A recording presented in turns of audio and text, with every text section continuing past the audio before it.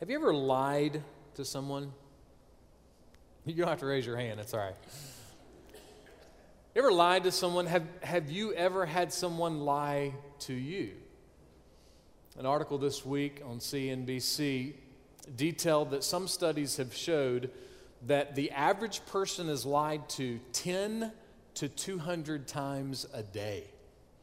Man, that's a lot of lies. So why so many lies? Well, it gave 3 reasons. 1, to keep a conversation going. 2, to avoid conflict. 3, to establish a connection with someone. All reasons why there are so many lies. And really, we could boil all 3 of those right down to one sentence, right? We lie to get what we want. Now, what we want may not be bad or evil, but the very nature of a lie is it's designed to get us what we want. You may have heard the story about Christopher Columbus being stranded once in Jamaica. He was desperate for supplies, having a very hard time getting supplies. He had an almanac that was published by a German astronomer, and the almanac detailed that on the next day there was going to be a lunar eclipse. So the tribal chief that he had been dealing with, Columbus went to, and this is what he told the tribal chief. Unless you give me supplies, the moon shall lose its light tomorrow, and the God who protects me will punish you. Sure enough, the next day, the lunar eclipse happened, and Columbus got his supplies. Pretty nifty, huh? Well, as the story continues, in the early 1900s, an Englishman tried the exact same thing. He was talking to a chief in Sudan, and this is what he told the chief. If you do not follow my orders, vengeance will fall upon you, and the moon will lose its light. This was the response of the chief. If you're referring to the lunar eclipse, that doesn't happen until the day after tomorrow. Old chief must have got him an almanac too. Read up on what's going on. Now, there's nothing comforting or encouraging about hearing that we may be lied to 10 to 200 times a day. But that information takes on new meaning when it is applied to someone who is supposedly telling us about Jesus. Paul was writing a letter to his friend Titus. He was trying to help Titus and some folks around Titus, people just like me and you. He was trying to help them understand what it means to wear the gospel. What in the world does that mean? What does it mean to wear the gospel? Well, to wear the gospel is more than just physical clothes, right? What it means is that our church clothes and our work clothes and our school clothes, our weekend clothes, our vacation clothes, our ballpark clothes, our restaurant clothes, all of our clothes are actually the same. In other words, it means that our profession of faith in Jesus is not something that's just seen on Sunday morning and barely seen during the week in our activities and our attitudes and what we post on social media. This is especially true when it comes to leaders in the church. Whether it's an elder, a pastor, overseer, or a volunteer in Vacation Bible School, the gospel is not supposed to be seen occasionally in the life of someone who claims to follow Jesus. The gospel should be seen pretty consistently. And when the gospel is seen, it's supposed to be the actual gospel that is seen. What does that mean? What is the actual gospel? Well, hopefully that's what we're going to find out this morning. Look with me at Titus 1, beginning with verse 10. Paul writes, "For there are many rebellious men, empty talkers and deceivers, especially those of the circumcision." In the early church, there were people who stirred up trouble. There were people who started gossip. There were people who badmouthed the pastor. There were people who were fighting and demanding more ministry activities for their families. There were people who criticized the font in the bulletin. Wow, man. Aren't you glad nothing like that happens in any churches anymore? It's really funny if you think about it. This is 30 years after Jesus was crucified and risen, and already that kind of stuff was going on in the church. So we don't glory in that and go, oh, well, good, I'm just as bad as the people way back then. No, actually what it does is it helps us to see something a little more important than that. And that's this, that the truth of the Bible is as important in this room right now, today, as it was when it was written. You see, the truth is that there have always been people connected to the local church that talk really nice about Jesus, but they actually are directing people away from the gospel, away from the truth about Jesus. The Bible often refers to folks like this as false teachers. But don't confuse this notion of false teachers with just folks who are pastors or Sunday school leaders. Anybody can have influence over any kind of group of people, large or small. Anyone can lead a group of people astray. It could be a Sunday school class, it could be a small group, it could be a committee, it could be a regular out-to-eat group, or it could be a weekend hangout group. Paul says there is influence everywhere. And what are these folks like? Well, he gives us their resume. He says they're rebellious, meaning they push away from making the Bible the final authority of their lives. They like the Bible, they talk about the Bible, but when it comes to the final authority of life, the final authority of life that usually feeds their decisions is more something along the lines of their personal preferences, what they want. Or maybe just what their parents or their grandparents taught them to do. Or maybe even sometimes the way things have always been done, or the way things are now being done. None of those things are bad. They're just not the Bible. None of those things are evil. It's just not the truth of God's Word. My grandmother was one of the sweetest people I have ever known. She made the best fried chicken, the best rice. I mean, I know you say, how can you mess up rice? Trust me, you can mess up rice. My grandmother never messed up rice. It was incredible. And she made the best fatback. Oh my goodness, the fatback was so good. Every time I went to her house, there was this little plate right on the corner, and she had already just made some fatback. And I appreciate Georgia still being concerned about my arteries as she was earlier this week. My grandmother was wonderful, but she was not the breath of God. My parents are the best.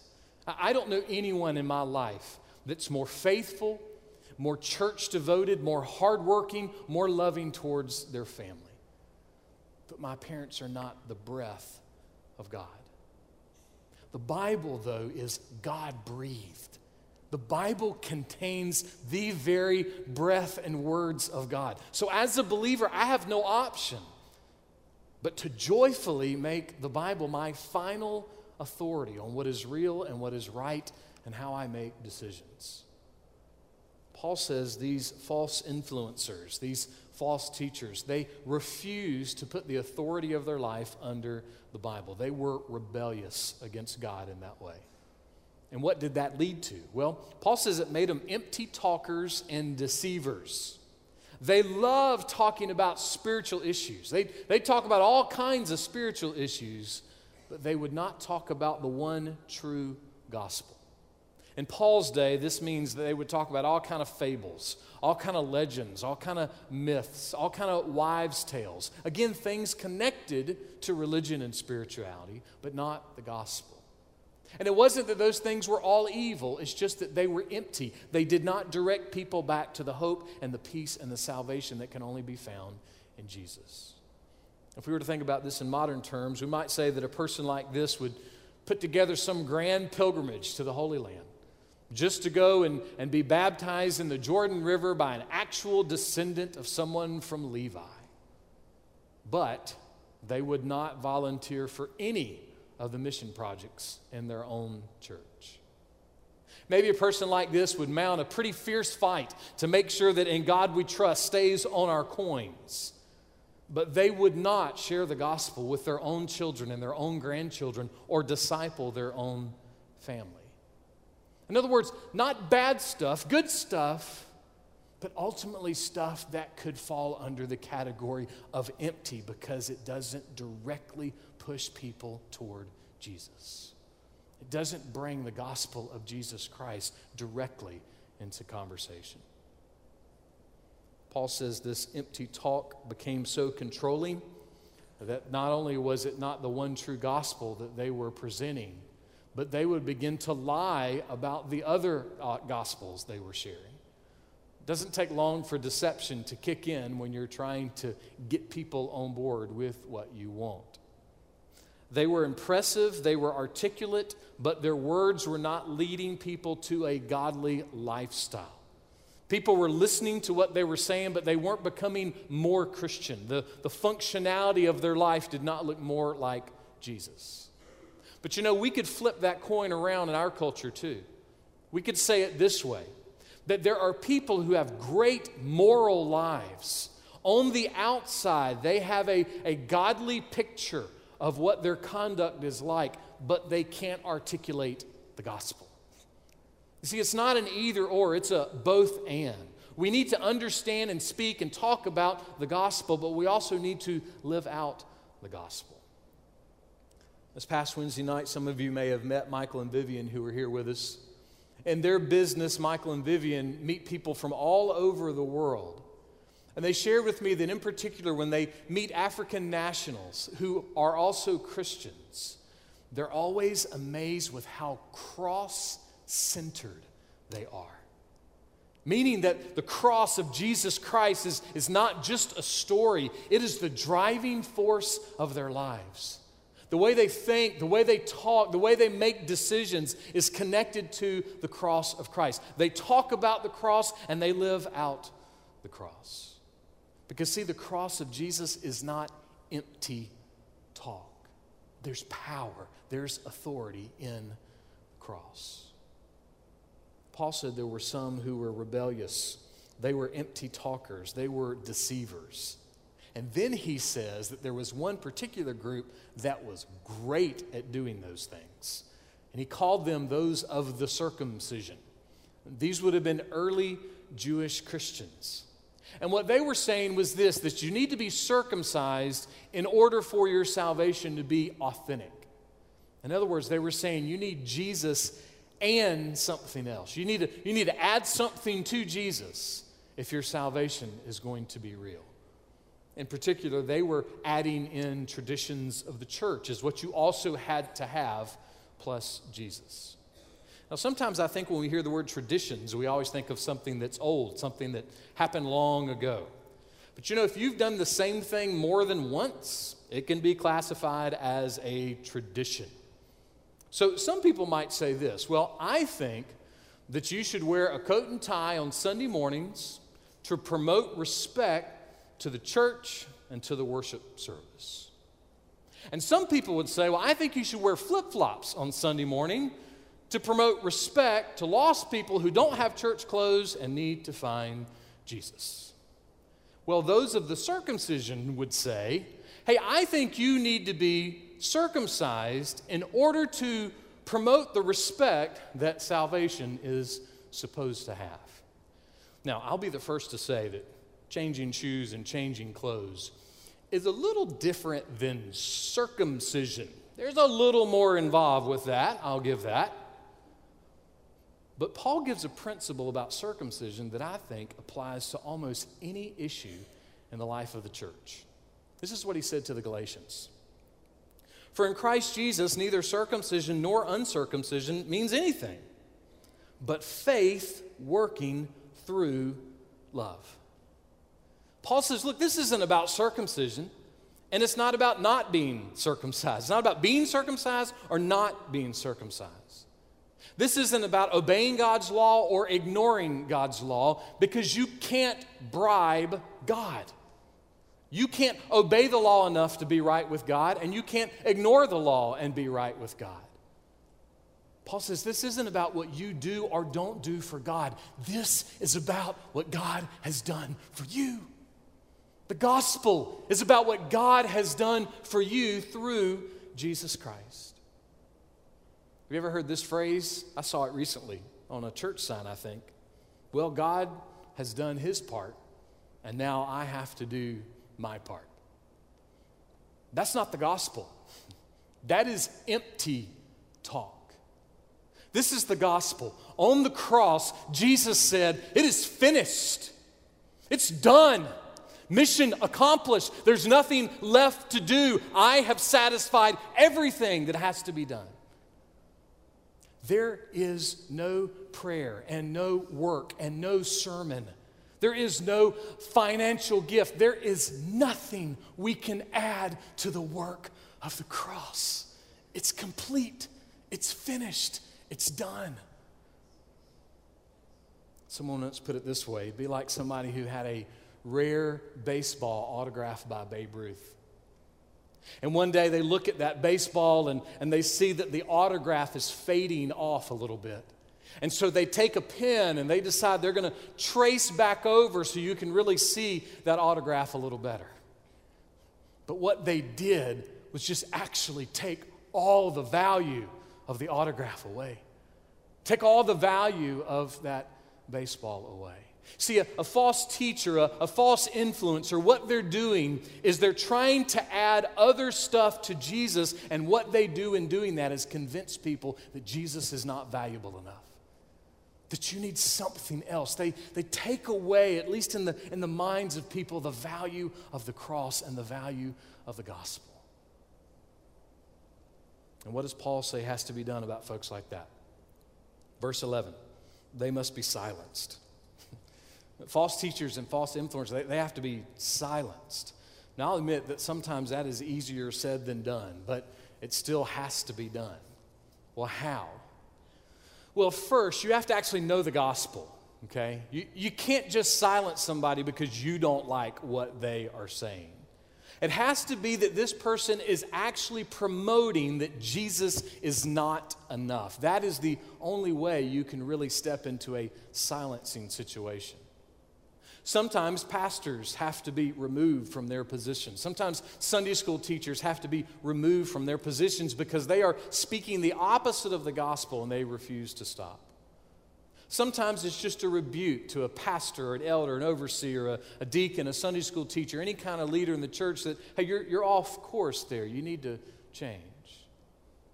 But how would you know if someone needs to be silenced? Well, Paul already told us, right? Are they rebelling against the authority of the Bible? Are they sinfully challenging the leadership of the church with things that have nothing to do with the gospel? Are they agenda focused or are they gospel focused? Is faith in Christ what they promote first and most, or do they promote other things? Paul gives us exactly what we need to look for when it comes to silencing false leaders and false influencers. And why do they need to be silenced? Look at verse 11 again. Because they are upsetting whole families, teaching things they should not teach for the sake of sordid gain. Whole families here could be a literal family, or it could be a church family. In other words, it could be messing up things at my house with my wife and my kids, or it could be messing up things in the church that I attend. Either way, the notion is still the same. The influence is directly distracting people from Jesus. It is distracting people away from the gospel and towards some kind of agenda instead. And Paul says that when it happens, they're doing it for sordid gain. If you remember from last week, we talked about how sordid gain, first and most, means financial gain. It's greed for money. But it expands a little bit. It could be greed for recognition. It could be greed for respect. It could be greed for applause. It could be greed for anything that you want more than Jesus being famous in your life, in your home, and in the church. Upsetting things doesn't mean that it's always a false teacher either. Paul says, man, things are getting upset.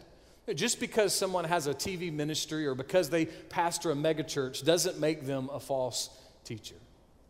Upsetting means that there's something wrong with the gospel. Think of it this way. Imagine you have two parents who are outspoken atheists, and their teenage son comes to faith in Christ. That's going to upset things in the home a little bit. But hopefully the friction will be because of the gospel. It won't be because the son all of a sudden gets really rude and arrogant and rebellious and spends the whole day telling his parents they're going to hell. But rather, he takes his faith in Jesus Christ and he uses it in a winsome way in hopes that his folks might come to Jesus too. See, that's a different upsetting. What Paul's talking about is when the gospel is being ignored.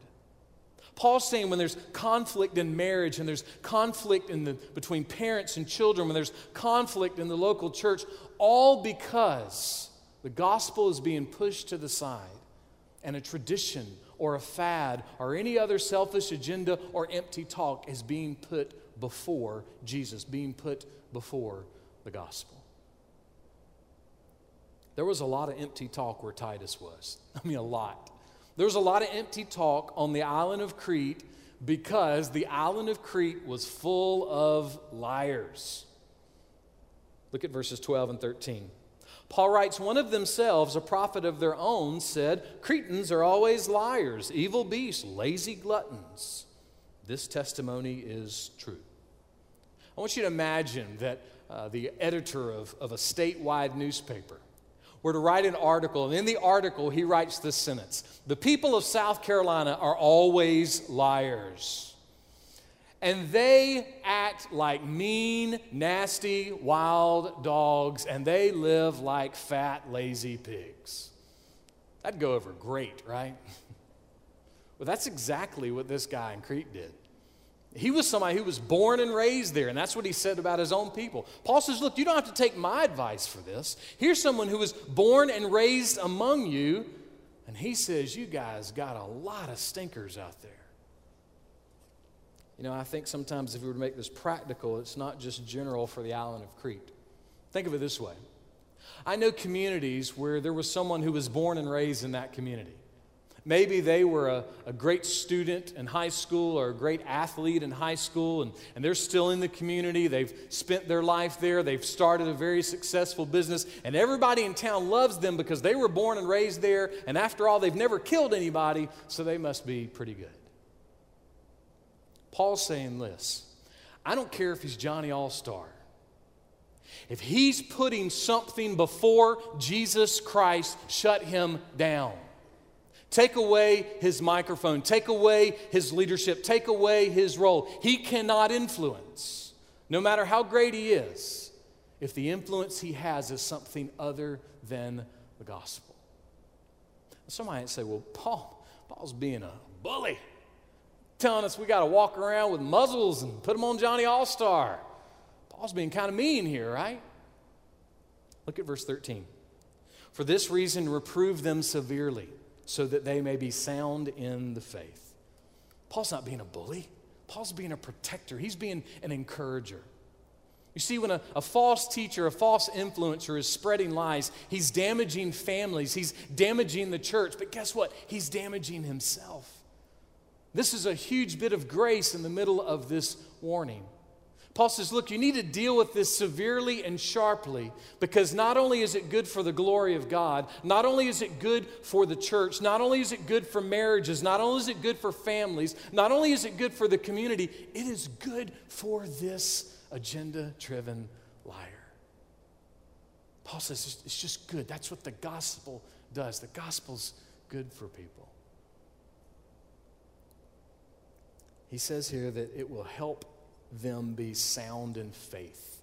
What does it mean to be sound in faith? Well, he's going to define sound in faith by saying what it's not. Look at verse 14. Not paying attention to Jewish myths and commandments of men who turn away from the truth.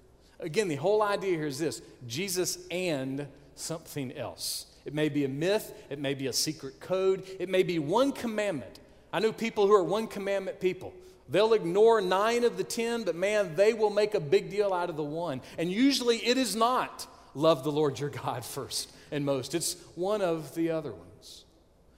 Whatever it may be, it is distracting people from the gospel. It's saying this is more important than Jesus. That's not what it means to be sound in the faith. Sound in the faith means that when it comes to being right with God, there's one answer. There's only one answer. There's always one answer, and that answer is this: salvation is by grace alone, through faith alone, in Christ alone. That's it. There's not another answer. One commentator put it this way: when you come to Christ, you do not come to give, you come to receive. You do not come to try your best, you come to trust. You do not come just to be helped, but to be rescued. You do not come to be made better, although that does happen. You come to be made alive. Without Christ, we're dead in our sins. In Christ, we are alive. Alive by grace alone, through faith alone, in Christ alone.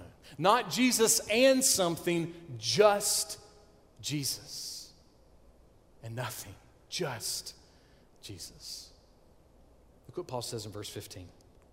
To the pure, all things are pure. But to those who are defiled and unbelieving, nothing is pure. But both their mind and their conscience are defiled. In other words, to those who are in Christ, everything's about Christ. See, when it comes to empty talk or deceivers, they're not enticed, they're not distracted, because they know everything is about Jesus. They are focused on the gospel. But the defiled, the unbelieving, they're always having an and. They're always adding something else to it. Yes, you need Jesus. You need Jesus and you need to wear this. You need Jesus and you need to sing this. You need Jesus and you need to believe in this one church only. You need Jesus and you need to believe in this one pastor only. You need Jesus and you need to carry on this tradition, or you need Jesus and you need to carry out and jump on the bandwagon of this fad. That's the opposite of the gospel. The gospel is you need Jesus, period. The gospel is Jesus, period. The worst part about this and culture is here's what happens. When you begin to say, yeah, I got Jesus, but I need this too, and I need this, and what happens is over time, your conscience, it gets burned. What's your conscience? Very simply put, your conscience is the ability to understand right from wrong. So see, what happens is when we buy into the and culture, when we begin to add things to the gospel and add things to Jesus, what we do is we begin to give ourselves permission to contradict Jesus, to work against Jesus. Why? Well, Paul said it. To the pure, everything is about Jesus. Everything is about knowing and loving and following Jesus. To the unpure, to the defiled, to the unbeliever, there's never anything that's pure. There's never enough. You got to have more of the and, or you need to have another and on this goes. Jesus is never enough to comfort us. He's never enough to encourage us. You always have to have something else. Listen, that is a miserable life, and it is the opposite of the gospel. This is what Jesus said. I came that they may have life and have it abundantly. The false teacher and the false influencer, what they do is this. They take that verse and they say, Jesus has come to give you life. And the way to have that abundant life is to sin $9.99, to this, The way to have that abundant life is to pray this or say this or do this or have this or just do what I tell you to do. That's not the gospel. That's actually distracting people from the gospel.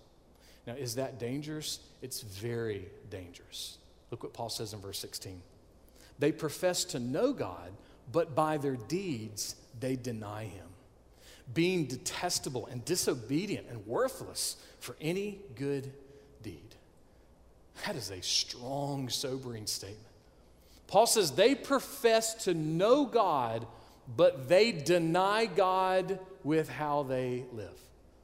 They profess to know the gospel, but they actually don't know the true gospel. I read a tremendous article this week by Brandon Clements on the true gospel. I want to share just a few portions of what I gleaned from him. And the first is what the word gospel means, the etymology, so to speak, that he pulled from D. Martin Lloyd-Jones. This is what he says. If your nation was at war with another nation, regardless of the outcome, messengers would be sent back with the news. It was either bad news, run for your life. Certain death is coming with the other nation's army because our army is lying dead on the battlefield. They are coming to kill and pillage us. That was the news you would get.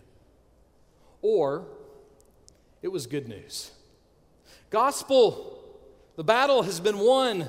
The blood of our soldiers has purchased your freedom. You won't be killed. You are free. Relax and enjoy the victory that's been won for you. And then he writes this.